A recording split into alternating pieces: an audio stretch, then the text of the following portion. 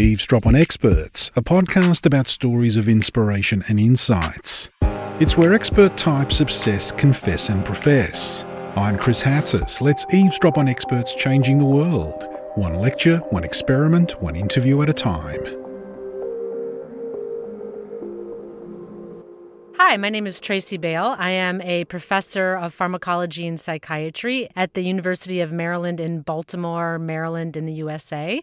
And I am also the director of a new center called the Center for Epigenetic Research in Child Health and Brain Development.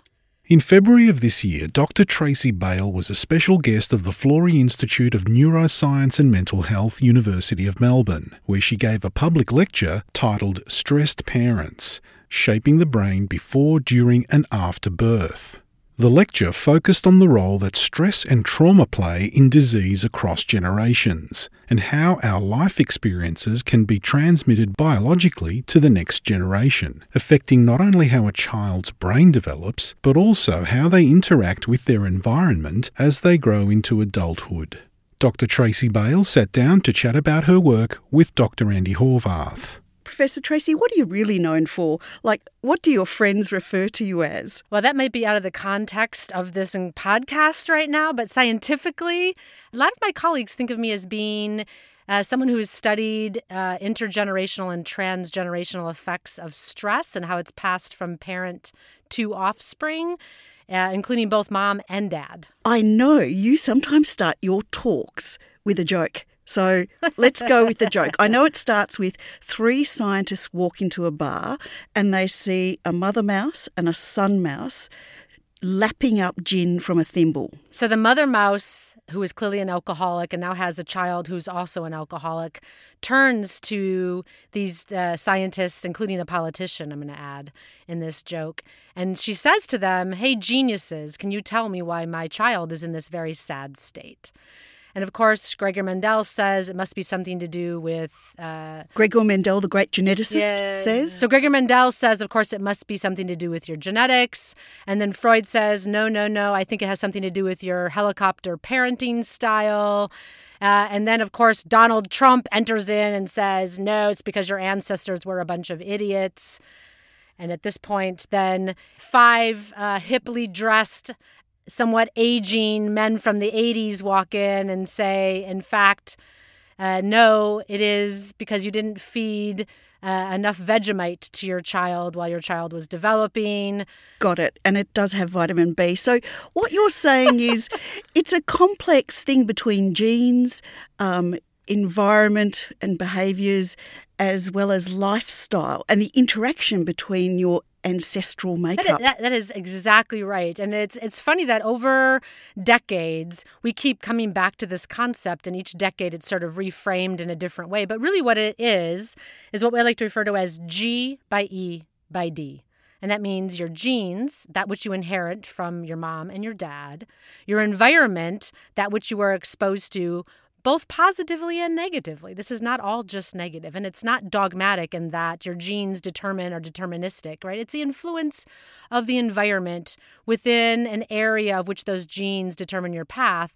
And then the D is the developmental windows. And what that means is when these different environmental exposures, again, mom was obese, dad was stressed, you have a specific type of enrichment. Your parents read to you more or less. Those sorts of environmental influences, your diet, illnesses that you were exposed to. The time periods in which those exposures happen. Did they happen prenatally, postnatally? Did they happen during puberty? Our brain continues to respond to its environments. So all of them together determine exactly how we function and our risk and our resilience. Now, I believe that our total makeup, being the combination of all those things you described, can also transcend a generation. So it's not just our children, but our children's children. Yeah, so this comes from studies that are decades old, coming from an overcalyx region of Sweden. So this is a very northern area of Sweden. And there was a time period really early on where, because of its isolation, the individuals, the inhabitants of this area of overcalyx, were exposed to periods of abundance in terms of harvest and large periods of famine. And the church records, which were classically kept in the basement of these churches, kept incredible details of the inhabitants, birth weights, illnesses, other diseases, in addition to the crop records. And so there were a number of investigators, Byron and others, who took these data and they examined them really closely. And they did studies in which they would say, okay, in a period of time in which there were famine versus a period of time in which there was abundance, and the children who were exposed, perhaps when my mom was pregnant or when children were going through developmental periods. And then how did that predict? And the first studies really examined how it predicted their longevity. Okay, so a child, let's say, was going through that prepubertal growth spurt of which the germ cells, the cells that will give rise to the next generation, are maturing. And they said, okay, so if we were exposed to an overabundant crop, meaning we had lots of calories during that window, or if the same child was exposed to a famine during that window, did that abundance or famine lead to signals that affected the germ cells and thereby then affected the next generation? That would be intergenerational. What was truly remarkable about these studies, which seems pretty straightforward, was not just because they studied women or females, which seems very obvious about exposure, but these were really the first studies that indicated male germ cell vulnerability. And that was really impactful because it gave us our first evidence to say that if a male was exposed, especially during unique windows of when their germ cells were forming, right? Because remember, the male germ cell continues to turn over continuously, that there might be a window in which exposure to something like a famine could be stored, that signal itself stored, and continue to impact those boys well into manhood when they were having children. And the first studies demonstrated actually that a famine signal was propagated in a way that the next generation lived longer. It enhanced longevity. So it was probably signals, which we don't really fully understand yet, and that's a lot of the studies that my lab does. What are these signals? What are the biological signals? Where are they stored? And how do they give rise then to why the next generation may live longer, right? So it's probably something metabolic in nature, right? But how does that happen for the next generation? So those are really the first studies that indicated, wait a minute, it's not just females and their eggs, but men and their germ cells as well. The sperm are somehow storing signals that impact how the next generation develops. Tell us more about the uterine environment. We know just from public education that alcohol affects the growing fetus, and we know the uterine environment is actually very important for a growing fetus. So it seems surprising that only within the last few decades have we really gained this information and this vantage point. So for instance, the placenta. So let's talk about the placenta. The placenta is this incredibly endocrine tissue. And what that means is that the placenta is not just a freeway of information traveling back and forth between the maternal compartment and the fetal compartment. It is actually a tissue that grows and develops and differentiates into all these different important, actually key cell types that transfer information as well as produce its own information that is required by the developing fetus, meaning that the developing fetus, and especially the developing fetal brain, relies on this information over the course of development. And if you alter how the placenta develops, you may change its function, thereby what we define as transplacental signals that tell the brain, wow, this is an environment that's going to have lots of calories available, or this is an environment that's not going to have enough calories available, and therefore allowing the fetus, the brain, to be born into what it would define as a best fit environment. And then we have what is called the mismatch, which is kind of the DOHAD, the developmental origins of health and disease idea, which was really coined by a scientist named Barker, called the Barker hypothesis. And Barker has subsequently passed away. But Barker, I had this idea that it was so important that the intrauterine environment the information that the fetus and the brain think are going to be a best guess for how it's going to develop once it's born match. And when the mismatch happens, so we think it's going to be an abundant environment because mom has gestational diabetes and sugar levels are high, and then it turns out you're born into an environment that's not so, that it's the mismatch that may put us at risk. So you're in an area referred to as epigenetics, which is sort of like the non-genetic influences on gene expression. Tell us about your research. Epigenetics is, in fact, where you put think of it as a biochemical mark on the DNA. So it doesn't change the DNA sequence. We still inherit that from mom and dad. It is the environment's way of allowing specific genes to be expressed or not expressed more or during given times or in specific tissues. And that's really what epigenetics is about. Now, epigenetics can be cell type specific, it can be tissue specific, and it can be developmental time period specific. Some of those marks will last. Others will not. So some of them can have a temporary influence that may resolve.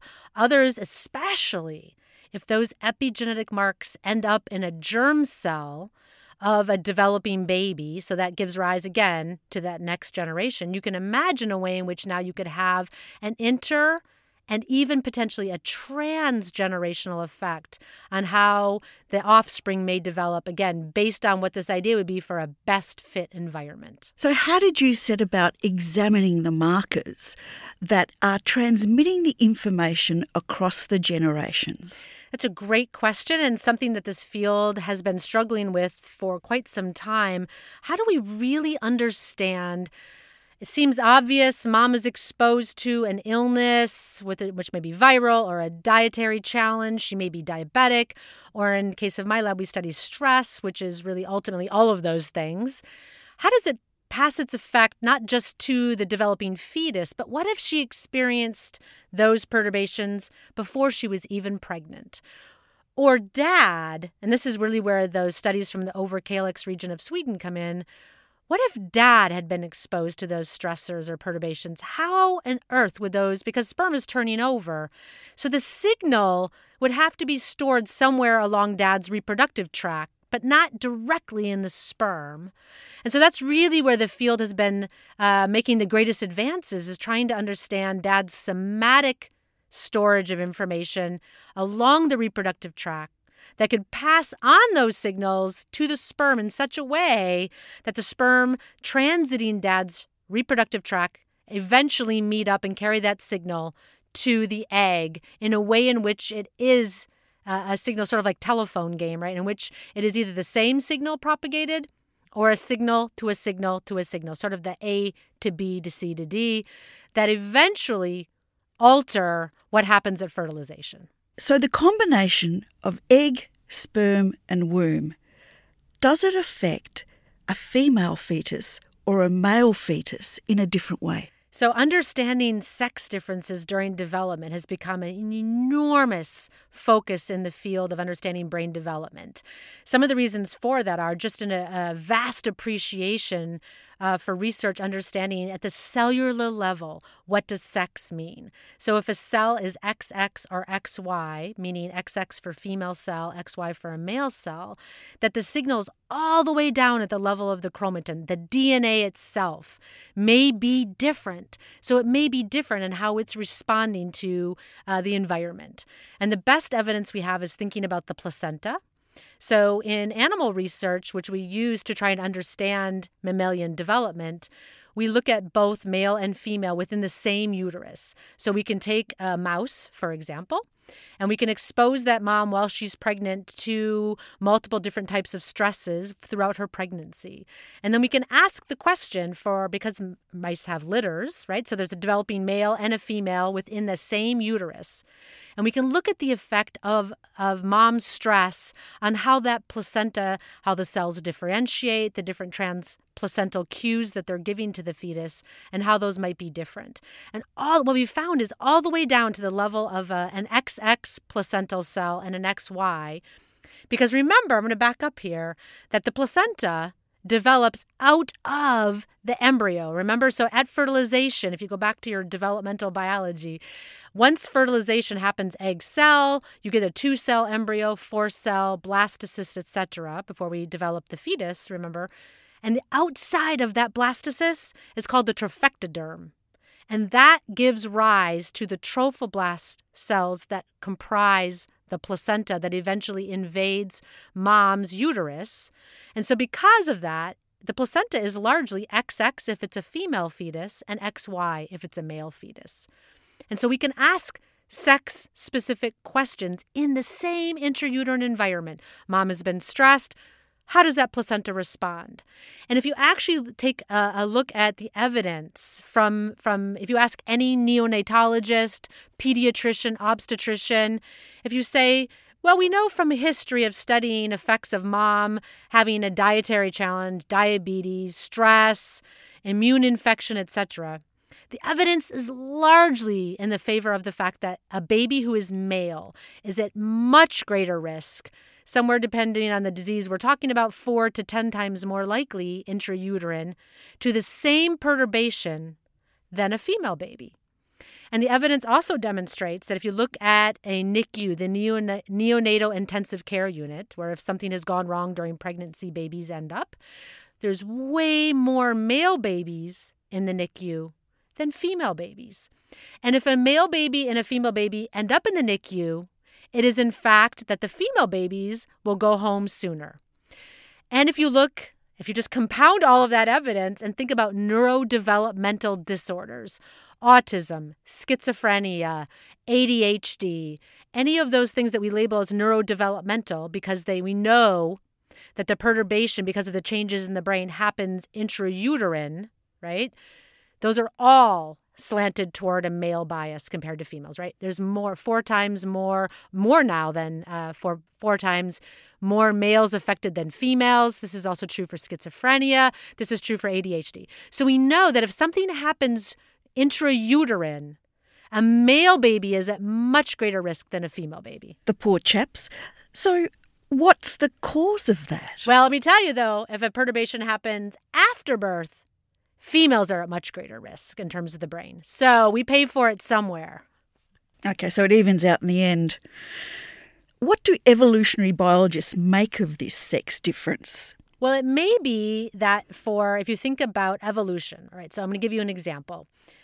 Think about the current obesity epidemic. At least we have a huge obesity epidemic in the U.S. Okay, so why is that? If something puts you at risk for all kinds of diseases, everything from cancer to diabetes, etc., why evolutionarily do we continue to overeat? Well, the reason for that is because our brains, which are on an evolutionary scale, have been programmed to desire calories because the biggest perturbation our brains as human beings is concerned about is actually famine. Our brains are wired, and this is why no drug company has been able to manufacture a drug to get us to stop eating, because it is so much redundancy built into our brains on an evolutionary scale to continue to eat calories. And the best evidence I can provide for you in the U.S. we call the Thanksgiving dinner effect. Thanksgiving in the U.S. is a gluttonous holiday full of all kinds of calorically dense food. Everybody knows that experience. You overeat dinner to the fact where you are just so full you couldn't possibly eat any more turkey. And then somebody brings out the pie. And despite how full you are going to eat pie. Because again, the part of your brain that seeks reward in terms of, oh, that looks so good, will override the fact that you don't need those calories. You didn't need any of those calories probably, but you want to eat them. That is the evolutionary scale. The same is true for stress in our environment.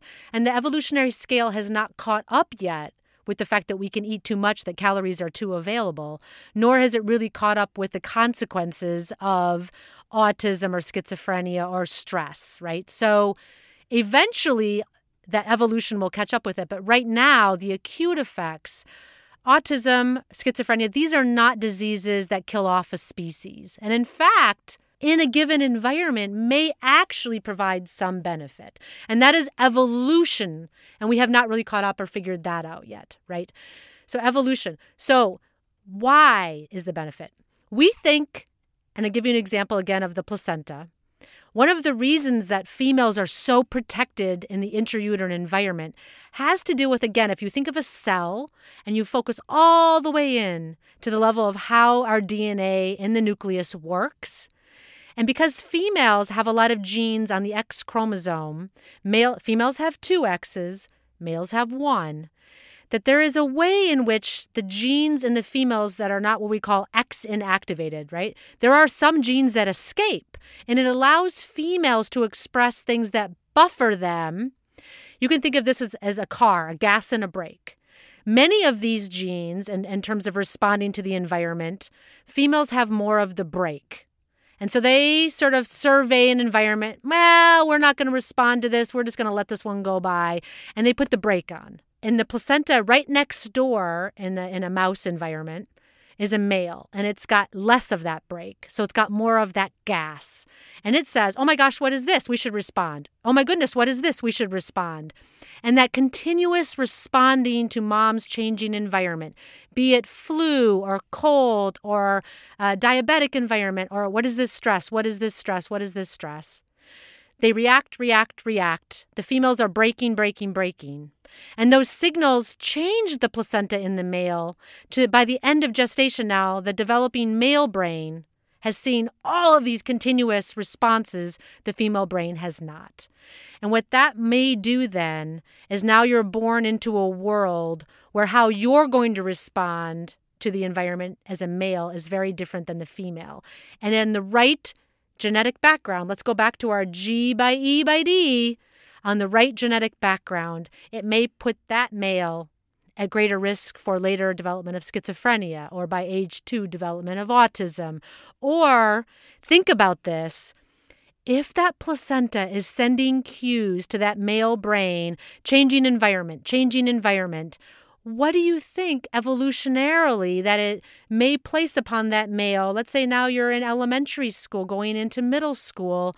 Your brain may have now been wired to be vigilant, constantly responsive. And what do we call that? We call that ADHD. And so why we're seeing more and more of this in males, we see less of this in females, may just have to do with that a vigilance on an evolutionary scale may have been advantageous if you're out somewhere and there's more lions or et cetera, that you need to be vigilant. And so the right environment has you watching what's going on outside the window instead of listening to a teacher in a classroom, because you may have survived while the other students who are paying attention to the teacher and not watching the environment would not have. This is extraordinary research on stress and the fetus, but beyond. This has shed insights into other disorders. Tell us more. So related to the ADHD, exactly. Why is it, do we think? There's different evidence that suggests perhaps males in a given classroom environment, the teachers are just impatient, right? So it could be also a diagnosis issue. I don't want to ignore that we have differences, that's for sure. But why it may be, again, on an evolutionary perspective, that it may be, again, advantageous to behave in a certain way. So perhaps with the right cues during development, it may be that you don't want to be socially interactive. If that cue during development was that there was lots of infection around, I'm giving an example. Perhaps you don't want to be social once you're born. You want to be a little more private or withdrawn to prevent yourself from picking up that the flu in the environment could be infectious, right? So you can think about ways in which evolutionary scale may suggest advantageous behaviors as opposed to just detrimental. So from an evolutionary biology point of view, we need all types in the tribe because it aids survival. That's exactly right, survival. I love this because one might be thinking, pregnant women, watch out, take care, take a seat. But in actual fact, they've just got to be pregnant normally. Right. So I guess it takes a village, and that village may represent a wide swath of how we all interact with our environment. And on an evolutionary scale, that could provide some benefit in terms of risk for a given virus comes through or a given famine comes through, et cetera. How do we utilize our calories? Those are important signals as well, right? We have a breadth. Some people store calories really well, and a given environment that may look like a disadvantage, but actually evolutionarily, storage of calories is advantageous. Those scrawny people out there who didn't store their calories, the first famine that comes around, they're gone. They're not reproducing. Right, so the breadth of how we respond and adapt to our environment, again, that developmental window piece of it may provide some benefit as well. But I think the thing that we can overthink is that we can't protect, here the key word is protect the developing fetus from everything, because there may be some advantageous longevity to aspects of having some resilience built in to effects of our environment. And I'm going to add to that another euphemism that we have in the U.S. right now called, we started with helicopter parenting, and we now call it snow plow parenting, where it's actually seen as a disadvantage, right? Kids whose parents move every obstacle out of their way turns out is not a good thing, because what we have are children going off to college and beyond who haven't learned how to deal with conflict or stress, having had them all removed from them. And this is not advantageous, because now they're out in the world and they're not sure how to cope. And this is not just about mental health, although this is critically important for mental health, but even physiologically, how do I deal or adapt to something, a perturbation in my environment, when I should have learned that skill, let's say when I was 8 or 10, and now I'm 22, and I'm not sure, nor is my body or brain able to handle it. Professor Tracy, what has surprised you about this journey of research? You know what I've found most surprising is that when you start off with hey, let's try this just to see what happens. Or, the best thing is when a graduate student comes in your office and says, you know what I was thinking, I'd like to try. And you think to yourself, well, it's early in your PhD. It's probably not going to work, but let's see what happens. And this is the question related to that intergenerational. If we take a male and it's a mouse and we expose them to these chronic stresses every day for a period of time, and then we give them weeks off of stress, right? So they haven't been stressed for weeks. It's equivalent of your job is super stressful. Something's bad's happening. A new boss has come in, but you go on let's say a 4-week vacation. You've forgotten all about it. And then you come home and you get pregnant, right? So you're the male, and you come home and your wife gets pregnant. You would think, well, it's been 4 weeks. I haven't been stressed. Well, it's incredible that this information gets passed on to their offspring, changes how those offspring's brain develop. And here's the most surprising part. 3 months later, right? So this is a good thing about mice. We can breed them again and again and again. So we take the same dad, the same mom, breed them multiple litters, and we can ask the question, how long does this effect last? 3 months, which in the life of a mouse, I'm going to tell you. So a year-old mouse is the equivalent of late middle age, right? So that 3 months later, that male is breeding still, passing on the same effect. And that to me is a little bit scary, but B, gives us a model that says, wow, something really is happening here. Now we can try to delve really deep into the biology and then see how that translates. So in my lab, all of our animal studies have a human component to them as well. So we study, believe it or not, all of these effects as well in humans, and we collect lots of sperm samples to ask those same questions. Tracy, where did your passion for science stem from? My passion for science, you know what? It's one of those things where when I look back, I grew up in southern Minnesota in a little small town, mostly a farm town. My father is actually a pharmacist, a druggist. So clearly science is in my DNA. And I always just loved science. I loved my science classes and never dreamed. I have no idea being a scientist was in my future. But to me, in thinking, even as a high schooler and into college, what is more fascinating than our brain, right?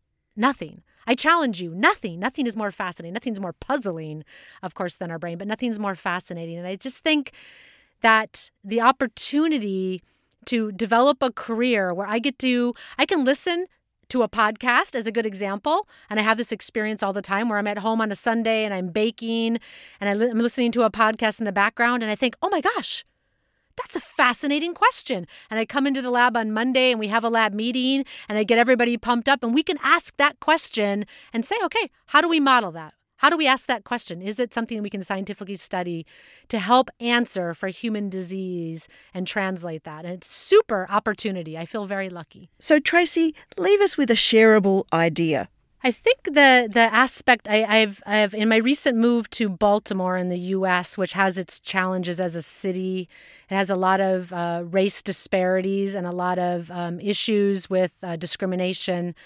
I've spent a lot of time engaging in that community. And one of the things that crosses between my stress research and thinking about that community is when you're standing in line and you see an individual behaving in a certain way, and you're impatient with their decision process, or you're impatient with that they don't understand how something should work, to take a moment and reflect upon how they got there and the disadvantage that may have put them in that position, and not just their disadvantage or their different perspective, but that of probably their parents as well, and how that has contributed to your opportunities, their opportunities. And again, thinking about this breadth of how we all come together with our different perspectives.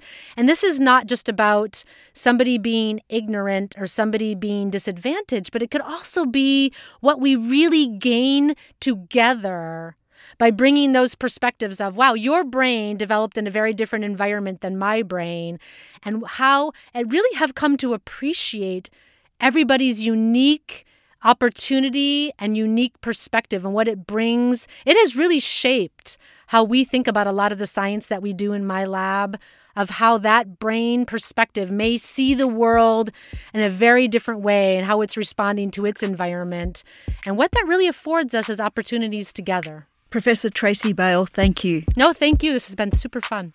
Thank you to Dr. Tracy Bale, Professor of Pharmacology at the University of Maryland School of Medicine and Director of the Centre for Epigenetic Research. And thanks to our reporter, Dr. Andi Horvath. Eavesdrop on Experts, Stories of Inspiration and Insights was made possible by the University of Melbourne. This episode was recorded on February 12, 2020. You'll find a full transcript on the Pursuit website. Audio engineering by me, Chris Hatzis. Co-production, Silvi Vann-Wall and Dr. Andi Horvath. Eavesdrop on Experts is licensed under Creative Commons Copyright 2020, the University of Melbourne. If you enjoyed this episode, review us on Apple Podcasts and check out the rest of the Eavesdrop episodes in our archive. I'm Chris Hatzis, producer and editor. Join us again next time for another Eavesdrop on Experts.